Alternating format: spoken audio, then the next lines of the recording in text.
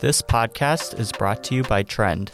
Trend is a micro-influencer marketing platform that helps connect brands with influencers. Learn more, join our network, or start an influencer campaign at trend.io.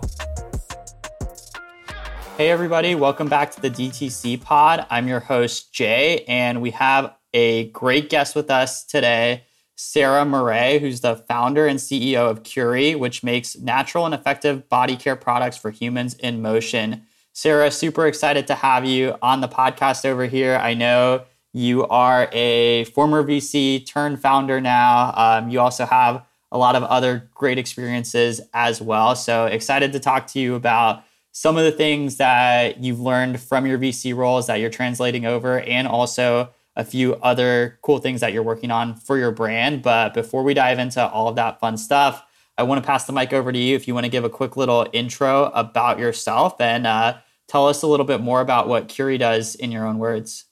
Hi, I'm so excited to be here. I've listened to the podcast and really excited to share my story.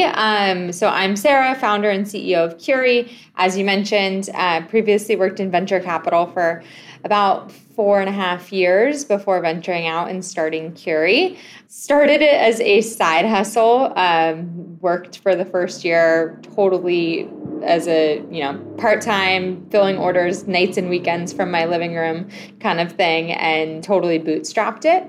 I started with one product, one SKU, which was our aluminum-free natural deodorant that took off, reached 6 figures in revenue within the first year with zero marketing budget and just a one-woman show. So once we had kind of proved that we were onto something and we were tapping into a market that was really underserved, which was products with clean formulations that weren't, where you didn't have to make a sacrifice when it came to efficacy. That was really what we were touching on. And so we expanded the product line. Now we have 6 products.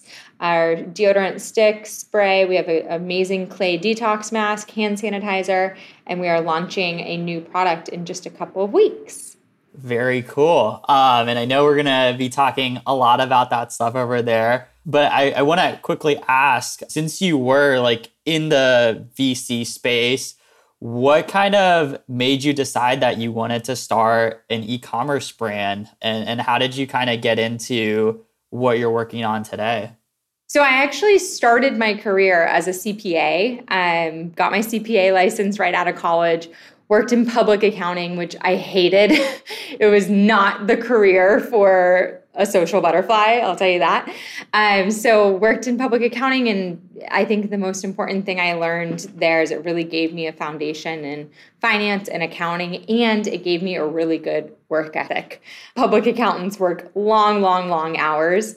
And so right out of school, I was working insane hours, and spent about 1.5 years doing that, and then wanted to get into venture capital, got a job doing accounting at a VC fund, a hot up-and-coming VC fund in the Bay Area, and kind of had my sights set on being an investor. Started showing up, literally just appearing at pitch meetings, sitting down, and the partners would be like, what is Sarah from accounting doing here? But I just kind of sat there quietly listening to pitches, and eventually worked up the confidence to start raising my hand and asking questions. And within 8 months, earned myself a full-time role on the investment team. And that's kind of how I got my start in venture, working on the investment side. So my job was sourcing investments, finding new deals for the fund. And then I eventually moved down to LA and joined a more consumer-focused fund down here. And, again, my job was just to find deals, figure out what companies that we wanted to invest in, meet with them. So I got to meet with hundreds of entrepreneurs in the consumer space, early stage. And I think the biggest learning, of course, I saw what worked and what didn't work and how to build a business, really got a front row seat to that. But it also just made me realize the only difference between an entrepreneur and everybody else is they had the guts to go out and do it and build the company. They had the idea and they had the guts to go do it. And so that really gave me a lot of confidence and encouragement. And I had really been stewing on this idea of building a brand that was, of course, made with clean ingredients. I think that is just where the world is going and the direction the industry is going, but also that is focused on efficacy. I'm an athlete. I sweat a lot. I needed products that worked. And I wasn't willing to make a sacrifice when it came to, using cleaner, natural products. I needed something that worked for me. And I knew, most deodorants out there that I had tried that were natural or aluminum free didn't work. A lot of people were complaining about this as well. And so that is what I decided to go after. And starting Curie started with the deodorant because it was the obvious kind of low-hanging fruit product, but really the broader vision is clean, effective body care, like you said, for humans in motion, for people like me that are busy, we're active, we're sweating, and we need products that work.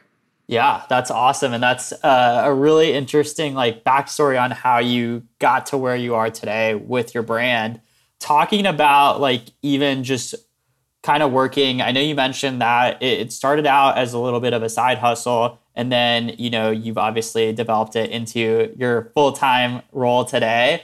How did you really get started on the business, in terms of hey, I need to obviously source the ingredients and I need to come up with the packaging and all of those things. Can you kind of walk us through as much as you can share that kind of early founding story for other founders that are potentially listening?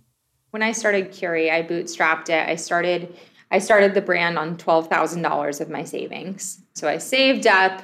I also knew that in order to make something that actually worked, I wasn't going to make this in my kitchen. I wasn't going to stir together ingredients. That's what a lot of my competitors were doing. That was the story behind so many natural brands. And I was in order to make something better than what's out there, I got to bring in some experts. So I actually just did some Googling, found a team of, cosmetic formulators that are actually in the LA area, which is where I live, and teamed up with them. I think I paid them $500 for R&D. They were just excited about the project. And so teamed up with them, and we actually worked for almost a year on our first formula. Took a lot longer. I think a lot of first-time founders kind of go in a little bit naive to how long of a process manufacturing a product is, especially a product like deodorant that people are using on their skin and on a very sensitive part of your skin. Takes a long time to get it right, and you have to do all this testing, make sure it's safe, make sure it's stable. So I think going into it, I was oh, this is going to take, we're going to be launched in 2 months. But in reality, I think it took pretty much a full year from start to finish. Bootstrapped it, like I said, put $12,000 of my own savings into our first production run. All of that money went to product costs. So the cost of developing the product, like I said, I think that was $500. Our first production run, which we partnered with a contract manufacturer. They source all the ingredients for you. That cost is all kind of baked in. The only thing we had to source was the packaging. I found some, you can find tons of packaging wholesalers out there with, again, a quick Google search. So I kind of just pulled it all together by doing a lot of Googling, talking to a lot of people, and just asking other founders for advice and introductions, and was able to get the company started pretty quickly once we got that first production run. I shipped every order myself. My sister, who was also on maternity leave at the time, helped as well and shipped every order, wrote handwritten notes in the first 1,000 orders that went out. And one of the questions people always ask is how did you get customers? How did you get your first 1,000 customers? And I relied in those early days a lot on social media. I set up our Instagram, told all my friends about it. I think I sent an email to every person I know, totally shameless. People I hadn't talked to in 15 years were on this email, but I sent an email to every human I knew before we launched and was I'm launching this product. I want you to try it. Here's a code for, I think I gave everybody 20% off. Please buy the product, use it, and tell your friends about it. And I think that was really what like kickstarted things, because a lot of them did that and shared it on social media. And I was really, really active on social media. And I was reaching out to influencers and asking them if we could gift them product. And that's really how it grew that first year. I didn't know how to do Facebook ads. I couldn't afford to pay anybody to do them for us. And so it was really just very organic, word of mouth, friends telling friends, and random influencers here and there posting about it. And we were able to get to, I think in the first year we hit 6 figures within, I want to say 10 or 11 months, just based on that alone. That's awesome. And that's a great story that you have over there. I know you talked about, some of that like early journey in finding manufacturers, finding like suppliers, even like the marketing and things like that. And obviously you've had experience in the VC space. Are there any sort of like learnings that you took from your experience, whether it was asking other founders questions or even other notes that you've taken that you've kind of like translated into how you run Curie today? Yeah, absolutely. I think a huge part of our success has been, I would attribute a huge part of our success to the network that I've built. And I think I had a decent network before, although a lot of the companies that we were investing in, a lot of the companies that I knew were consumer tech, not necessarily consumer brands. But I did have a few connections and definitely relied on those, the advice of those founders before I launched. I think one of the first pieces of advice that I received from another CPG founder was, before we launched, he was like, don't overdo it. Just get the product out the door. Don't overdo it on, getting the perfect packaging and the perfect website and making everything perfect. The first 6 months are going to be like your beta test, essentially. Like, just get the product out there as quickly as you can and collect information and collect feedback from your customers, and expect that after that first 6 months, you're going to probably want to change a lot of things. So don't like overdo it, like paying, crazy tooling costs for custom packaging and paying a developer to make this gorgeous perfect website for you, because that after the first 6 months, you're going to learn so much and you're going to want to change everything.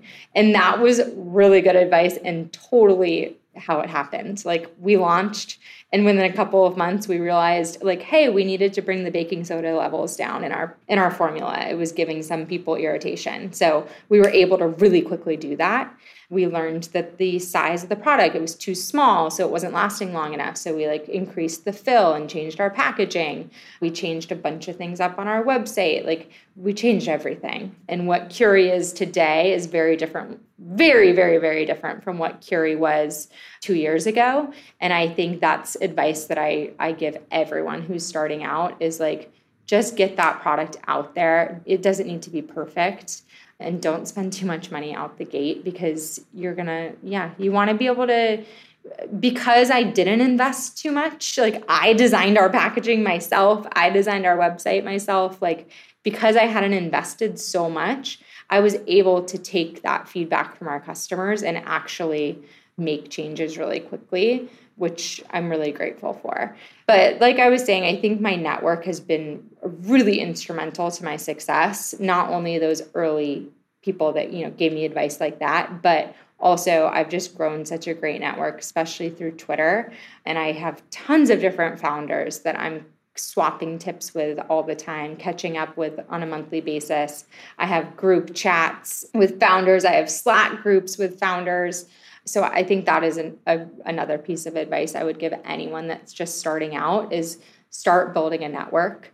Identify brands and founders that you really respect and reach out to them and form a relationship with them, because I've learned so much from other founders. And I think a lot of people in this D2C space are so generous and understand the value of, that kind of knowledge sharing, that I have this amazing supportive network that I learn so much from, and I apply a lot of learnings from as well. Are you interested in DTC and e-commerce content? Join Trend's exclusive community for everything DTC, the DTCers community. We're talking marketing, product, growth, and more, all about DTC. Go to trend.io/podcast. That's TREND.io/podcast and look for the Slack community link to claim your invite. We hope to see you on there. Yeah, and that's all great advice over there. I love how you talked about as those first 6 months kind of being that testing period to really figure out what works and doesn't work. I know you've been a founder for, close to 3 years now, and I'm sure you've probably learned tons and tons of different skills. Like talking about even those like first 6 months potentially and building your business, what are some of the biggest skills that you had to learn as a founder that really was stuff that like maybe you couldn't necessarily prepare for? It was more like on the job training. I think one of the most important skills for a founder, and especially a founder that like me that doesn't have a big team, we only have 3 people. So I think the most important skill for a founder early stage is problem solving, like being able to problem solve on the fly like that. I am every day solving problems. There are problems constantly. Like running a business is a pain in the ass. Like there's always things that are breaking every single day. No matter how hard you prepare, there's always left and right things being thrown at you, things going wrong, especially running a company right now and during COVID. Shipping, freight, logistics is a mess. And so problem solving is probably the most important skill, and being able to quickly like digest information, ask the right questions, and make a decision without like deliberating for days. Like you don't have time to deliberate for days. Just yesterday, our VP of operations came to me with a problem, and I was like, all right, I asked a couple questions, like boom, boom, boom, made a decision, moved on, because you don't have time when you're running a business and trying to grow and scale a company. You don't have time to deliberate and drag your feet. You really have to make decisions on the fly and learn how to get really good at that. So I would say problem solving is probably the best skill that I've developed. Like I don't know if I'm sure like part of that came naturally to me, but learning how to get to the bottom of things quickly and be super decisive was definitely kind of a muscle that I had to exercise over the last couple of years and get good at. I think another important skill for founders is also, I don't know how to like articulate this, but I think in the early days, I'd focus too much on the wrong things and get really like sidetracked and focused on things that actually didn't really matter that much to our customer. And I started, I think within 6 to 12 months after launching, I started actually talking to our customers a lot more. And so realizing like this company, this business, like Curie, the brand, it's not about me and what I want. It's like, it's all that matters is what our customers want. Like it does not matter what my opinion is. It matters what my customers want and what their opinion is. So I started setting up conversations with our customers, I think about 6 months into the business, and I still do it today. I try to talk to at least 5 to 10 customers every quarter. In the early days, I used to do coffee with customers and turned it into a whole content thing on our Instagram. But now I just do phone calls and sometimes a Zoom call here and there. But I reach out to our customers, specifically our most loyal customers, hop on the phone with them for 15 minutes, offer them, a discount code in exchange for their time. And I just ask them a ton of questions. I plan it really carefully with a goal, whether it's to learn about product features or to learn about, what their buying habits are, where they're buying products, et cetera. And so I kind of do these customer interviews, and I've done them since the very beginning. And those have been really, really great at kind of prioritizing what we're focusing on and making sure that we're focusing on the right things. Yeah, that's awesome advice over there. And talking about, you talking to customers, what are some of the questions that you ask your customers when you talk to them, and maybe even like talking about what are some of the most impactful ones that you've asked. So this is just top of mind because I think, tweeted yesterday about this. But we are launching a new product in a couple of weeks. It's our first non-deodorant SKU. It's more of like a body care product. And so because most of our products right now are very functional, deodorant, hand sanitizer products, I've been struggling with like how to price this product because it's a premium product. It's really great ingredients, like 98% organic ingredients. But most of our products are priced in like the $12 to $15 range. And so I wasn't sure what to price the product at. It's also the kind of thing that if you look at the market for this product, there's a huge range of prices. Like if you bought this specific product at Target, it might be $10. If you bought it at Sephora, there's ones that are sold for like $60. This was something that, again, I decided to think about. Instead of pricing it at what I think is the right product or how to maximize our profits, I decided to go to our customers. So I sent out a survey to 100 customers, and I don't know how to pronounce it, I just tweeted it. Hold on. It's called the Van Westort method. It's a survey method to determine what the optimal price point is based on 4 questions that you ask in the survey. And the questions are, at what price would you expect to buy this product? At what price would it be the price would be too low that I would think that the quality isn't good? At what price is it too high? And at what price would it be getting a little high that you have to think about it, but not too high? So you ask these 4 questions. They're on my Twitter. They're way more precise than that. And you leave them open-ended and let people fill in the prices. And then you graph it. And it tells you exactly, the graph gives you a range of exactly what your customers would be willing to purchase the product for. And so that is an example of like, it ended up being totally different than what we were going to price the product at. And I'm so grateful that we decided to ask our customers, because ultimately that's the only opinion that matters. Like all I care about is whether or not my customers are going to be happy.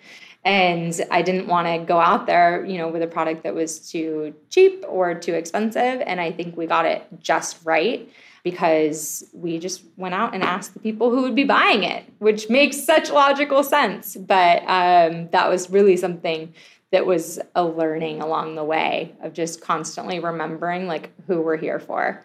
Very cool. Yeah, we're definitely going to have to link to that so people can check it out. It's so cool. I told a couple of my the founders in my little like founder group chat about it, and they also used it.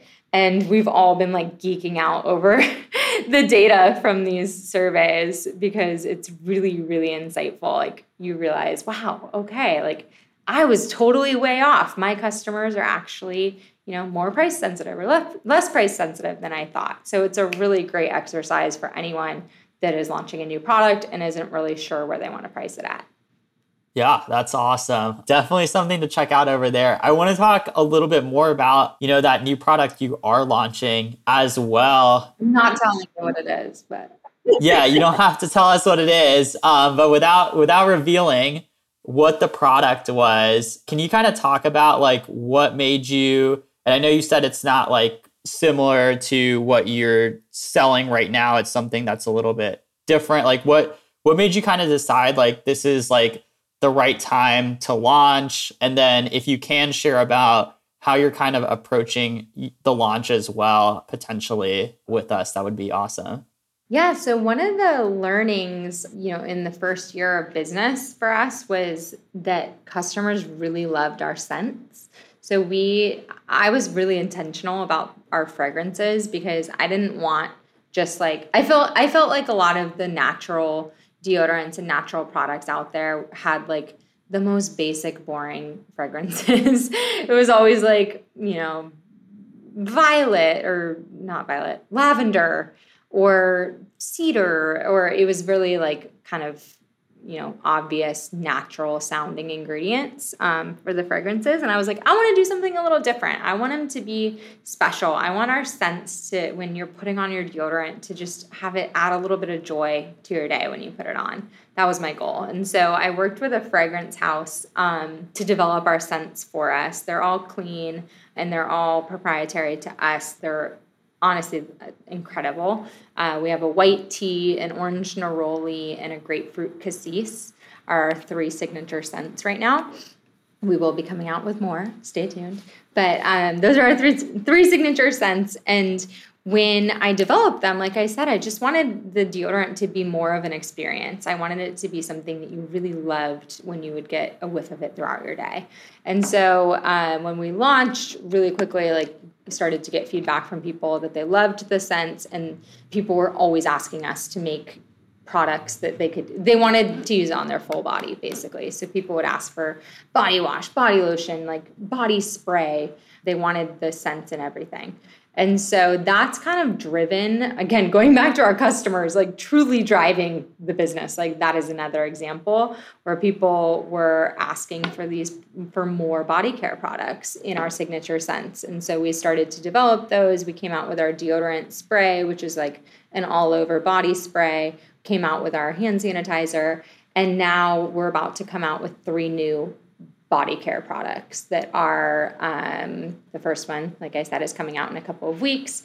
And really the focus is continuing, on the success of the deodorants and the popularity around our signature scents, and building a line of products around that. So kind of think of, Bath and Body Works. Bath and Body Works has their signature scents, and they have all these products. That's really kind of what the longer term vision is for Curie, is to have a line of our signature scents and incredible products that you can buy in all of your favorite scents. That's awesome. And I guess it really connects back to talking about, your customers wanting more products in different variations and things like that. Ultimately probably comes back to the fact that you have spent so much time and energy in making sure that, the products that you are currently selling are really, really good products. Oh, for sure. Yeah. I mean, that's the most important thing, is no one's going to want to buy your products if they're not good. And especially if you're selling. So for us, deodorant is a repeat product, right? You buy deodorant. If it works for you, you're going to repurchase deodorant every 2 to 3 months. And so we've seen incredible, our repeat purchase rate is incredible. Our customers love our products. They want to buy more. Every time we have launched new products like the hand sanitizer and the spray, people have purchased, existing customers have purchased those. And so when thinking about these new products, I have been pretty deliberate around thinking about how customers engage with our brand currently, and how we could easily slot in additional products that would add to their experience. So when it comes to deodorant, like I said, you're ordering every 2 to 3 months. What other products are you consistently buying and consistently using that you could easily, add on to your order? And so that's how we're thinking about it, and trying to make sure everything is packaged right and sized right in terms of, fill quantity, fill ounces, so that you're able to go to CurieBod.com every 3 months and add all your favorite body care products. This message comes from Wix e-commerce, the professional platform that enables entrepreneurs all over the world to create and run their online store and grow their e-commerce business. If you want to sell online, make sure you stand out. Go to Wix e-commerce and create an online store that will grab shoppers' attention. Build a state-of-the-art storefront, showcase your product with striking product pages, and sell subscriptions. Go global and display prices in local currencies. Boost your sales by offering instant coupons using the live chat. Streamline your checkout process with automated shipping fees and sales tax calculation. Manage your inventory and track your sales from one convenient dashboard. Analyze your comprehensive sales and traffic reports. Check out these and more must-have e-commerce features for sellers who mean business. Go to wix.com/e-commerce today and join over 700,000 active stores selling worldwide with Wix e-commerce.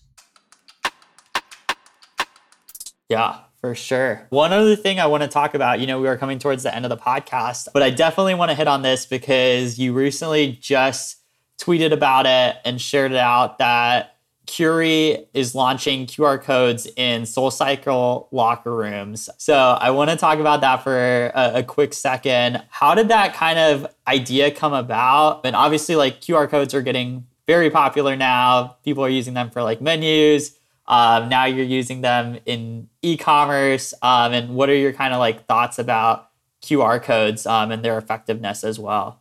Yeah, I'm a big fan of QR codes. We just launched in SoulCycle yesterday, which was really exciting. That was actually a year coming. Like we were supposed to launch April 15th, 2020, which obviously got pushed because of COVID. And so now it's been a year that I've been waiting to make this announcement and been so excited about it. And it's really exciting. It's finally real. But we launched our spray deodorant in SoulCycle. We're also in about 150 other fitness studios around LA, New York, and San Francisco. And the spray deodorant is unique in that it's shareable. So you can put it in the locker room and people can use it, whereas like a stick, it's not hygienic to share. So this spray deodorant, using fitness studios and like offline spaces as an acquisition channel has been something that's been in my head since honestly like 2019. We did a pilot with 5 studios in 2019, put the spray deodorant and tested, let's see if people use it in the studio for free, if we can convert them to customers. So back when we did this pilot in 2019, which was super effective, we were using SMS to convert people. So we had signage that said, text this code to this phone number to purchase, which was effective, but I just wanted to reduce the friction as much as possible. Like when you're in a studio, in a locker room, getting ready for work after a sweaty SoulCycle class, you're not going to want to sit there and like check out and put your credit card information in and your address and all of that. And so the more friction, the less likely we are to convert people to customers. And so QR codes came around, I think kind of blew up during COVID. And I was like, what if we use QR codes that you can quickly scan and check out instantly? And found this company that was doing QR codes, instant checkout, called Batch. Startup just, I think, launched a couple of months ago. And they're doing exactly that. You scan the QR code and boom, checkout window pops up, pre-populated. If you have Apple Pay, your address is there. You can pay with Apple Pay and you just hit your button on your phone twice and boom, you're done.